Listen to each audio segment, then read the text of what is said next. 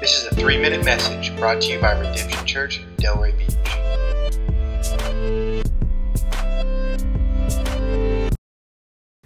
Well, I hope you've been enjoying our study of the Gospel of Mark as we just taken some time to slow down, to study it, to read it together. And we're seeing it's full of action of Jesus' life, of what he is doing and all the amazing miracles and things that he's done.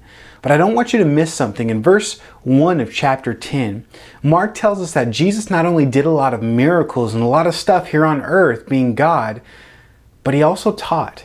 That's right, he was a great teacher. He taught eternal truths that helped us understand what life was all about.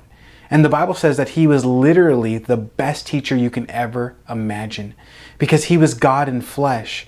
He was teaching his creation how to act, how to behave, what their purpose was, what true love was. He knows everything and made everything, and was teaching with this great authority of how to live this life so you can have an abundant life full of peace and joy, knowing God and knowing your purpose and knowing his power and experiencing him.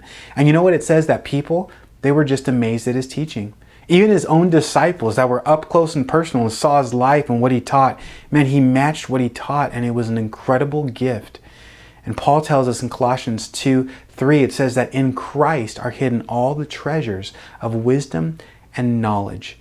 See, Jesus was teaching this amazing truth and wisdom because he was truth. He's the way, the truth, and the life. And he was teaching things that were so profound and so amazing that even in verse 24, people were just astonished.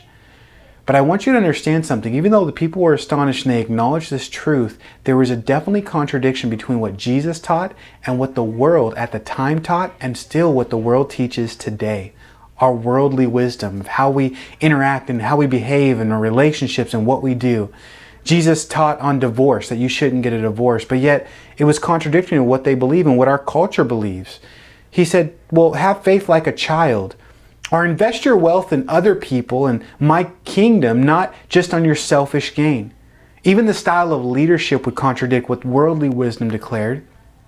Giving up yourself to being able to serve other people with authority that you have, being meek and serving one another.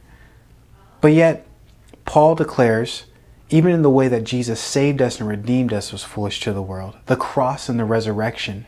The world didn't get it because they had this worldly wisdom and tried to get wisdom without God. But Jesus came on the scene to say, hey, I'm teaching you the truth, the way, the truth, and the life.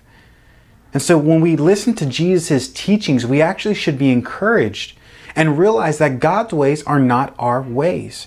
Like Isaiah 55 says, but they won't return void. They bring forth godly wisdom and fruit as we listen to Jesus and follow after his ways, to apply him to our hearts.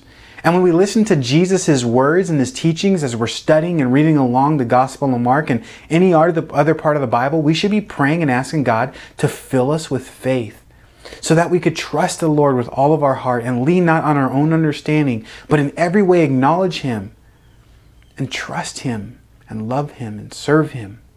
And so I just would encourage you to keep listening to Jesus. Keep studying him. Keep hearing from this great and a mighty teacher and apply his word to your life. Because Jesus is full of wisdom and he is our great teacher.